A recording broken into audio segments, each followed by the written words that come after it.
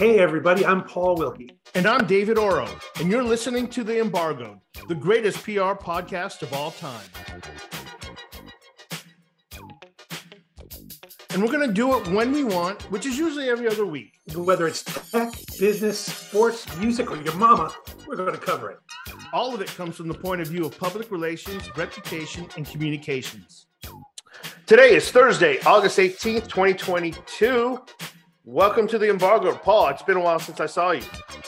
It's been a while, and I think since we last recorded, you are one of many podcasters in the world that have come down with COVID. I did get it. It was not awesome. I tell you that. It took me, what happened? It was like mid-July, end of July, and then two of my kids got it. And then so we were a household full of COVID, and I know I have an Airstream. We park it on the side of the house, and I isolated in this Airstream for 3 days, solid. And but it took me about a week and a half to get back. I had brain fog. It got me good. I don't think I was ever in danger of like being hospitalized or anything, but you know, I think my pride hurt me the most. I mean, it was like 2.5 years not getting this thing after it was a pandemic. And so I'm better now. Still weird. I lost my smell. That was really weird. But I guess it was my turn. I got to ask, how was quarantining in the Airstream? It must have felt like the boy in the plastic bubble or something. Yeah, it was a little bit like that. I was in there for like 3 days just because I was resting. But we have a TV in there, and I have a little over-the-air antenna, not cable, not streaming, but like the old school antenna. Oh. Yeah, and well, apparently you can get like 65 channels on that thing. Any of them in English? Yeah. Oh, that's the question. Most of them are in Vietnamese, but like I did watch too much of Hoarding. The show Hoarding, and that was pretty bad, but it was good. It was a nice way to stay away from the healthy people in the house, so it was all good. I'm glad we're back. So we're back today, and for the first time ever, we actually have a guest between me and you, Paul. So we're going to welcome our guest here. Her name is Michelle Garrett.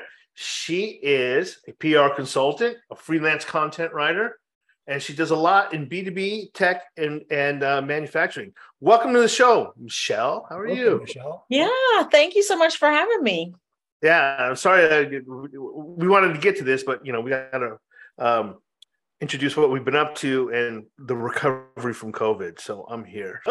Thank goodness. Yeah. Have you gotten that yet, or you've been lucky to stay away from that whole thing? Not that I know of. I did have a cold that lasted a couple of weeks, like in July, and I'm starting to wonder if that could have been it because my son had a cold and gave it to me, and so it could have been. But I'm all, you know, I'm as vaccinated as I possibly can be. So, and I wear a mask inside, and so I'm pretty cautious about it. But well, welcome to the show, and I'm glad you didn't get it. I got it. I survived. I've seen other people survive and stuff like that. So we got you on the show, Michelle, because we've been noticing you on Twitter. Your Twitter game is on point.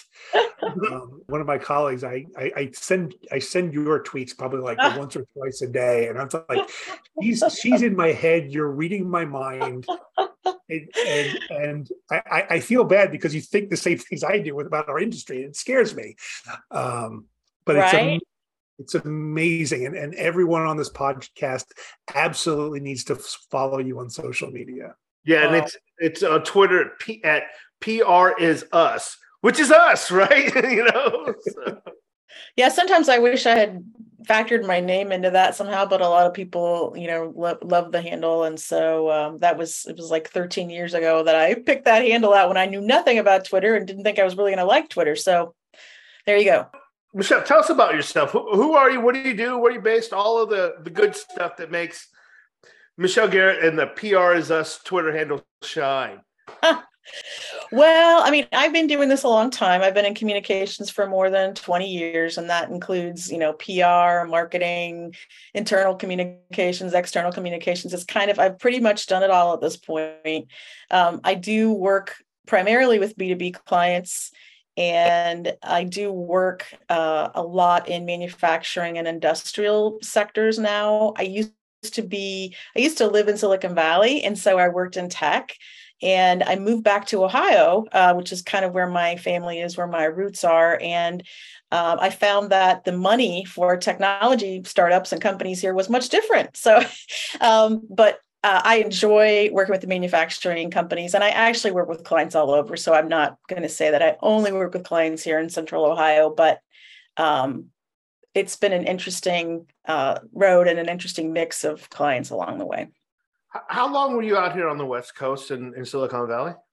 7 years. 7 years. And Yep. You're from Ohio. You came out to California, and then you moved back, right? Yep. Yeah. Are you finding geography is less an issue with your clients now? I think so. I mean, I've always been one to use technology and work across time zones anyway. Even when I was out there, I had clients that were in other countries and it was never an issue. So I just never really saw it as, oh, I live here, so I have to work with clients in my own backyard. But some clients do. I mean, I guess they think if you're close by, that makes a difference, which always is kind of a question mark in my head. Like, we don't really get together in person. Like, I can't remember, to be very honest, the last time I went to a meeting in person. We just don't do that. I had a client for 2 years and I just met him recently. It was the weirdest thing, to walk up. We met in lunch in San Francisco. First of all, I confirmed they all had legs. I'd never seen their legs before, and they were there. And literally it was a group, and it was a marketing group team that I was working with. I was obviously doing the PR function, and the others marketing, email, web, whatever it is. And we all just sat around and looked at each other. And as we were looking at each other, one of them said, "This is weird, right?" It was actually really weird. We had to get through that a little bit, and then it got a little bit normal. Like, how do you socialize? But yeah, it's something. Speaking of Central Ohio, it's actually coming that way. Is Intel supposed to be building some big, gigantic plant there soon? That's what I heard through the news, That's the buzz. That's the big buzz. So we'll see. It's an interesting place to do business these days. So we'll see. I don't know. In addition to your Twitter handle, PR is Us, I think you have the most genius LinkedIn profile name. And mine is, LinkedIn.com/in/David Oro, because that's me. Mm-hmm. Yours is PR strategist. You didn't even, do you not like your name, Michelle? Or are you looking for some SEO points here? Or what? I guess, right? No, it's so funny because my maiden name is Messenger, which is perfect for PR. So many people said to me that you should really be using, that name. And so, but I think I've just kind of leaned into the PR side because for a long time too, I really thought I wanted to write more than work on PR, projects with clients. And now I'm kind of leaning more into the PR because I think that's really where they need the help. The writing comes into play no matter what. But honestly, I don't know if I should say this. It's more fun maybe to work with on the PR projects than it is the writing projects sometimes. I don't know. I feel like there's just more, I don't know. It's a different, part of my brain, I guess, that I'm using, but it's definitely a wider emotional spectrum. You get the highs and the lows more with the PR than you do the writing. I feel like for me now, it's just more about choosing the right clients because that's been, I've been on my own a very long time now, and I think the secret for me is understanding what works for me and then looking for those qualities in a client. And sometimes you don't know, even if you have, meetings ahead of time and conversations and you think you're on the same page, as soon as you start working with them, you might find out, yikes, they're not a good collaborator, or they hired me and then they disappeared. That happens so often. I'm like, we have a scope of work here and I want you to, I want to utilize that. I want us to be like, doing a lot of things like that are on this scope of work. And I don't know if they're busy or, I like to have independence and run on my own and have them trust me, but I also need them to show up and collaborate. And, we need to bounce off each other sometimes, so that's been a thing that I've been looking for more is just, not one-off projects, clients that really want to dig in, that no PR isn't an overnight one and done thing. It's an ongoing effort, and it can, yield a lot of benefits, but they have to engage with me to make it work. Right. What are some red flags for you when you're either taking on a client or talking to a potential client? Well, anytime they say something like, can you get us links, or can you get us in TechCrunch, or can you get us in the Wall Street Journal, or can you get it? Some of those things are just, I think that's the wrong focus, I guess. I mean, to me, it's more about, first of all, we're going to determine like where their audience is spending time, right? And it may not be the Wall Street Journal. I love Rand Fishkin talks about the Wall Street Journal problem because it's really an ego issue for a lot of CEOs. And I think startup founders and things, they think being in TechCrunch, the Wall Street Journal is going to change their whole world like overnight.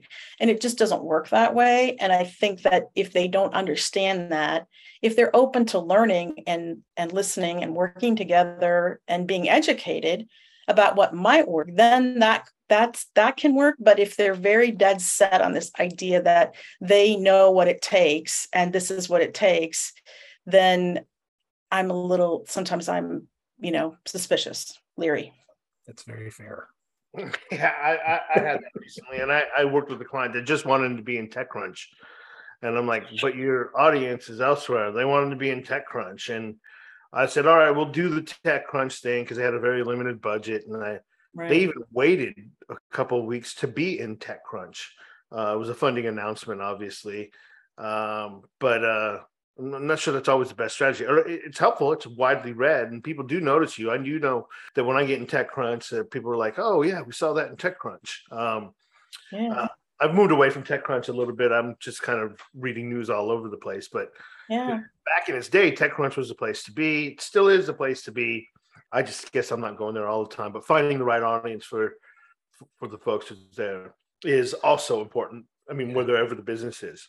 I think to Michelle's point, when they're swinging for the fences, we want Wall Street Journal, we want New York Times, that's a red flag. And I think one of the, we've had a couple of clients, even lately, where they've turned down media opportunities we've gotten for them because they weren't New York Times, they weren't Wall Street Journal, and you want to just kind of wring their necks, like you got to work. You got to get some singles on the board first. You've got to get, you've got to pay your dues. And in this day and age, I think you can take all the hits because you can repurpose it in so many ways, right? Like there's whatever you get, credibility that you're looking after, and those things pile up over time that really sell your credibility to clients, right? Whether it be Click Z magazine to the WSJ, right? Like you add those things up all the time. You use them on your website, you use them in social media, you use them in mailers, like all of that stuff is what we're producing for you. Would you agree? Yeah, I think you have to start somewhere because, I mean, a lot of times clients just haven't done anything. Like they haven't ever done media relations. They haven't ever really engaged with a PR pro or a PR agency or anything. And so when they get that particular, that early on or that insistent, I'm like, wow, Rome wasn't built in a day. I mean, you've got to start somewhere, right? You might still be trying to pitch for those bigger, top tier publications, but at the same time, you want to be going after industry trade publications or looking for other opportunities that might be a fit. Even starting local, regional sometimes. I mean, I have clients here who some don't care at all about being in the local news, and others, that's all they'll ask for. And I'd be like, well, let's think beyond that. But, at least it's a place to start because you've got to start somewhere, and then it can build momentum. It can snowball from there and get going, but you've got to start somewhere. I'm throwing out a publication I saw today. Axios is doing a new communications newsletter, and they actually had a great line in it today. They were talking about the future of PR, and they were talking about looking to the political world for inspiration, and there was a quote in there that really sort of summed up what Michelle you were just saying, and where the industry is right now. You're creating a beautiful tapestry of top outlets, local media, and non-traditional publications. That's how you expand your reach, and that's it. That's exactly it.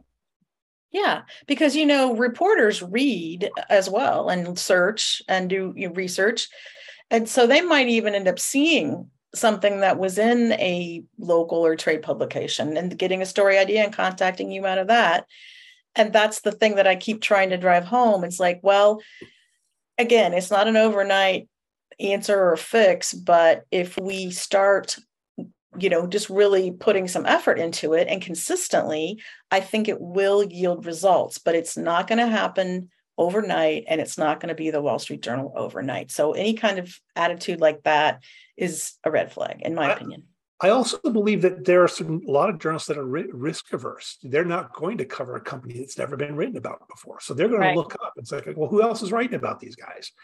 And if there's nothing there, or there's only a couple things, they may walk away.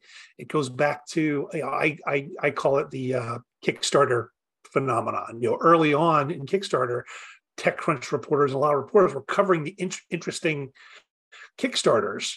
And none of them ended up seeing the light of day or going to market. And then all of a sudden they're like, I'm not touching this stuff with a 10-foot pole. I'm just reading up this Axios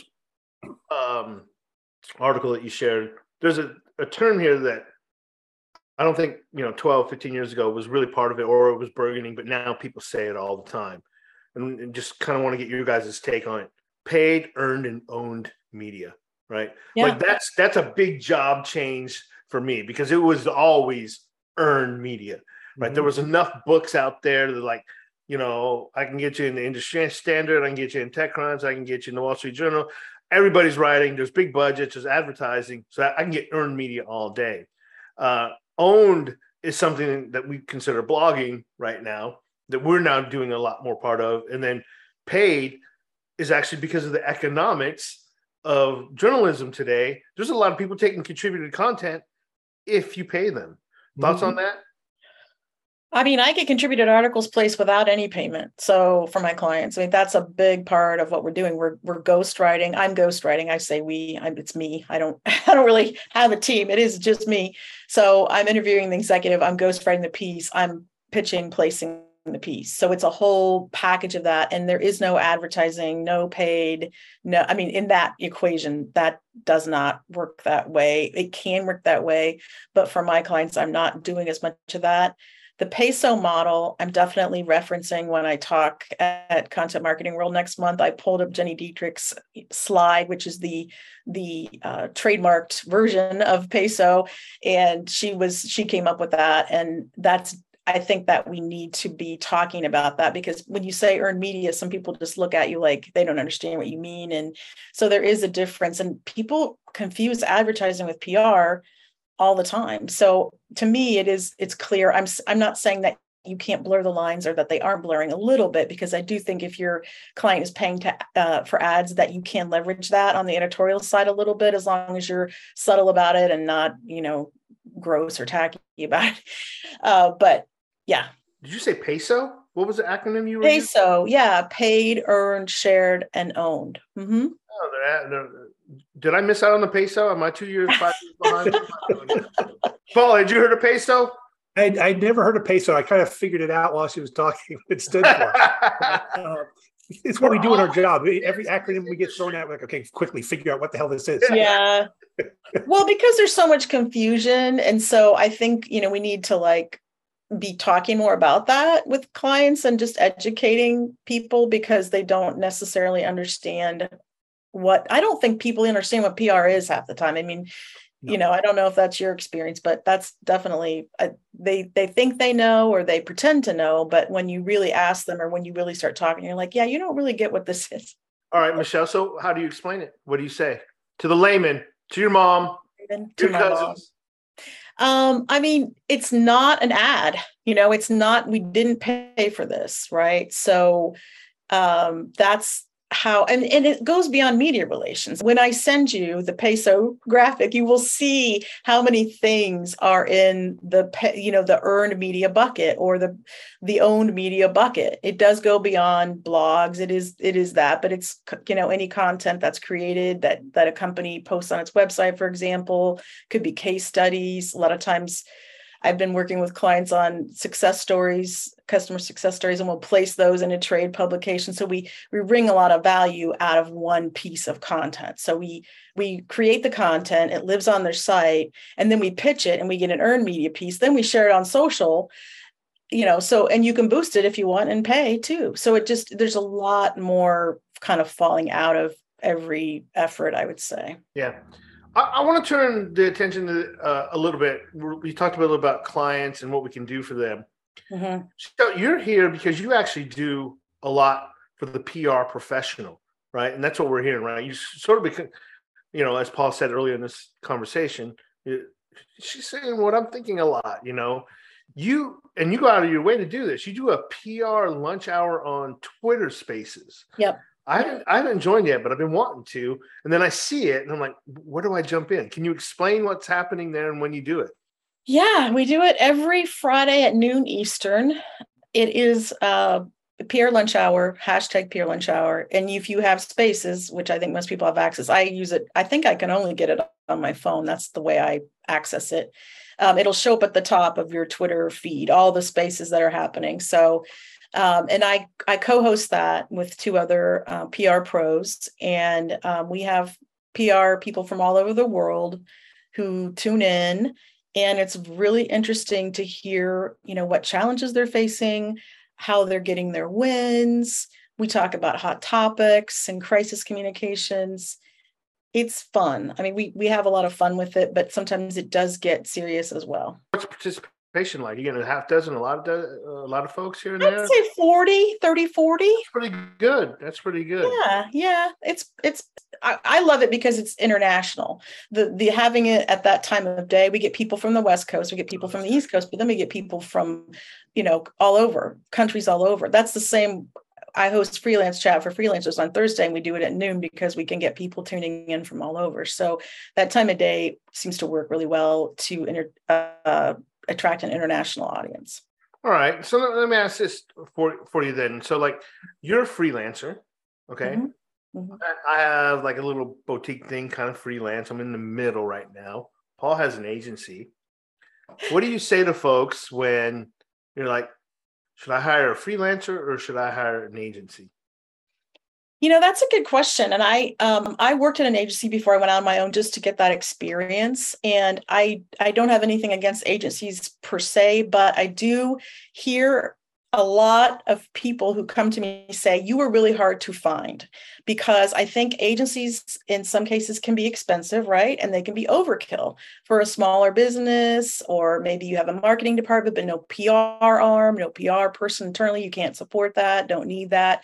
So I think that a PR consultant works well in those situations. Now, I'm not saying it's for everyone. An agency is not for everyone. Hiring an internal person is not for everyone. So I think it's as good to be aware of the options. But I have had more than one person, mention that it's just hard to find an experienced solo PR practitioner. And so I think if you have that expertise, there are endless opportunities right now. I am turning away work, and a lot of it is from agencies because they can't seem to hire enough senior, people to fill in the gaps of what they're looking for. Michelle, you should listen to early episodes of the Embargoed. We go off on agencies at the time. And to clarify, there's a difference between small agencies and large agencies. Yeah. Large, we definitely went off on large agencies, right? But I get it, right? So I always say there's a consultant can fit in anywhere, right? So Michelle, you, me, I've done it many times. I've come into clients, a lot of my clients have hired me as their acting comms officer. And it was an engagement, some of them for years. It was sort of like acting in-house PR person for them. But I was still doing other work on the side, and it works. As long as, obviously you're doing the work and the relationships are good and you're producing results. Yep. I have that flexibility. I have the flexibility to do that. Agencies don't have the flexibility to be like, you can only work 10 hours this month and then 30. They want 100 hours every month so they can predict the team, hire the staff, and move it forward. Yep. I think there are clients that, and it's very often the client. It's how they're structured. based on what they need.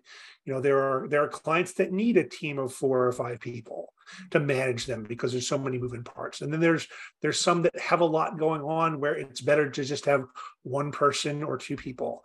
And the challenge is sort of helping guide the client in the right direction. And on the other end of the spectrum, there are startup companies that don't need PR support yet. They need to sort of get their internal house in order and figure out, is there an internal PR champion that can help sort of drive the building, get the building blocks right. So then, then the solo PR freelancer or a small agency or even a large agency can come on. There are steps that you need to take. Sure. Yeah, you can do a lot of that. I think for a lot of people that pick big agencies too, Paul, you said it, like some clients that need a lot of handholding, and they need a writer, an account manager, a media relations person. And then a lot of times, and this is what people don't see, Michelle, when I tell them my job,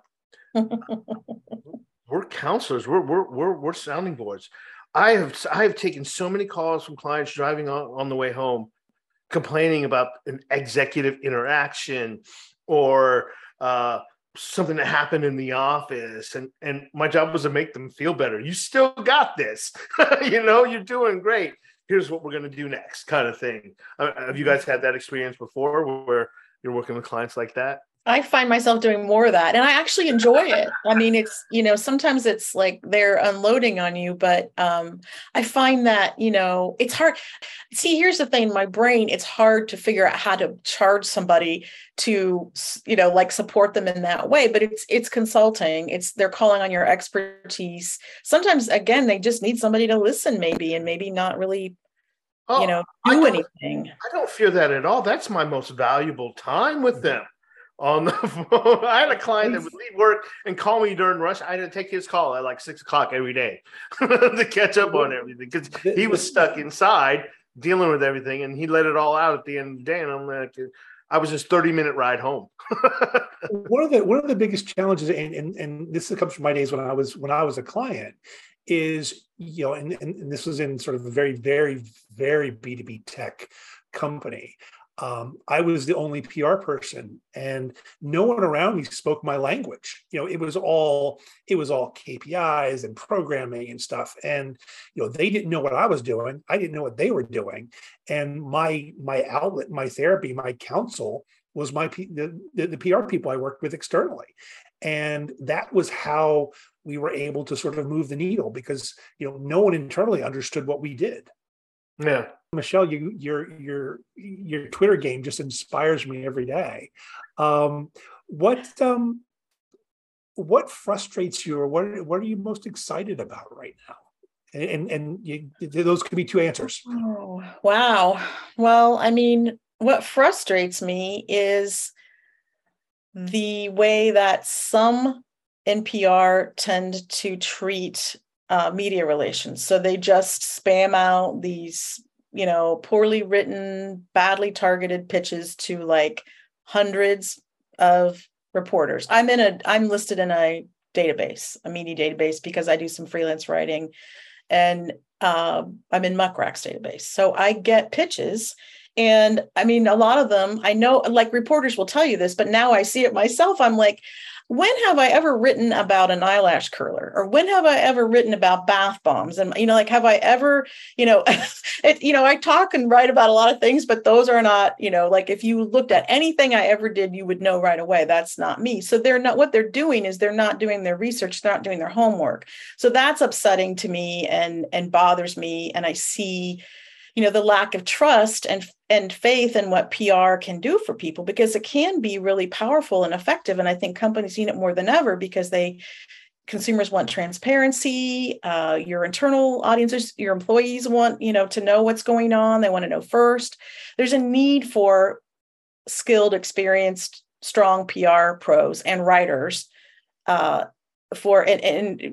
across industries, right? However, when these folks do this, it just takes us all down a notch, and it's really hard, because I feel like it is a lot of, and I've had reporters tell me they think it's coming, and they can see that it's coming from agencies, from less experienced professionals who probably need training or need, somebody kind of overseeing what they're doing, and having worked in an agency, they always gave the media relations jobs to the younger, more junior folks.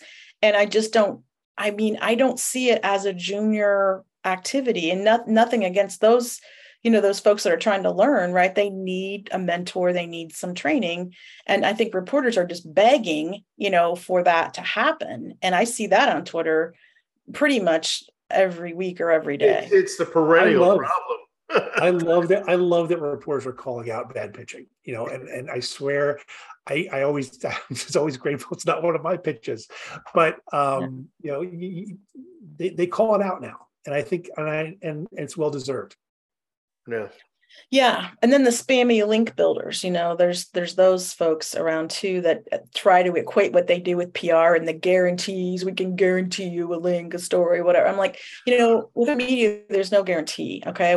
If somebody promises you that they can get you on a publication, that is not earned media. That's probably on the paid media side. Not saying you can't do it. Not saying there's anything wrong with it. Let's just be clear about what it is that we're doing and what we're getting, because honestly, I work with clients who want to pay for stuff and it's just not as credible, so I feel like we just need to make sure we call that out and understand the difference. Yeah, and then you add in all the magazines that'll put you on the cover for a fee. You might have heard our Kathy Ireland episode. Let's bring her up again, Paul. Got to. Dennis Quaid, others, etc. I got one this week. It was Total Prestige. Total Prestige, that's what it was. It was a magazine called Total Prestige, and it's not going to cost you anything, but we'll sell it to you after. Contribution fee of $300. Wow! To enjoy the powerful benefits of this high-quality feature, there's a contribution fee of $300. Yikes! That was a new one. I haven't seen that one yet. So, anyways, Michelle, thank you for being on the show today. If you have any parting words for us, you can share them. If not, we'll get you out of here and keep you clean. Parting words. Well, you asked what I was excited about. I'm excited that people see the value in PR. So I think companies, they understand the importance of being visible, being online, being out there. The pandemic drove that home. I think a lot of companies didn't value what we did as much before. And maybe now they see, we need to stay out there, and we can't disappear. We can't go quiet. And you need an experienced, strong PR pro at the table, whatever, from wherever that comes, internal, agency, consultant, you need that person there to help you, navigate. Yeah. There's always going to be work for us. We just got to go find it, and it's out there. And people need to find us and find people like you, Michelle. Michelle, we're so grateful you joined us today. And as always, tune in every other week for the Embargoed. Yeah, great to have you, Michelle. Thanks for being with us. Thank you so much for having me. Bye-bye.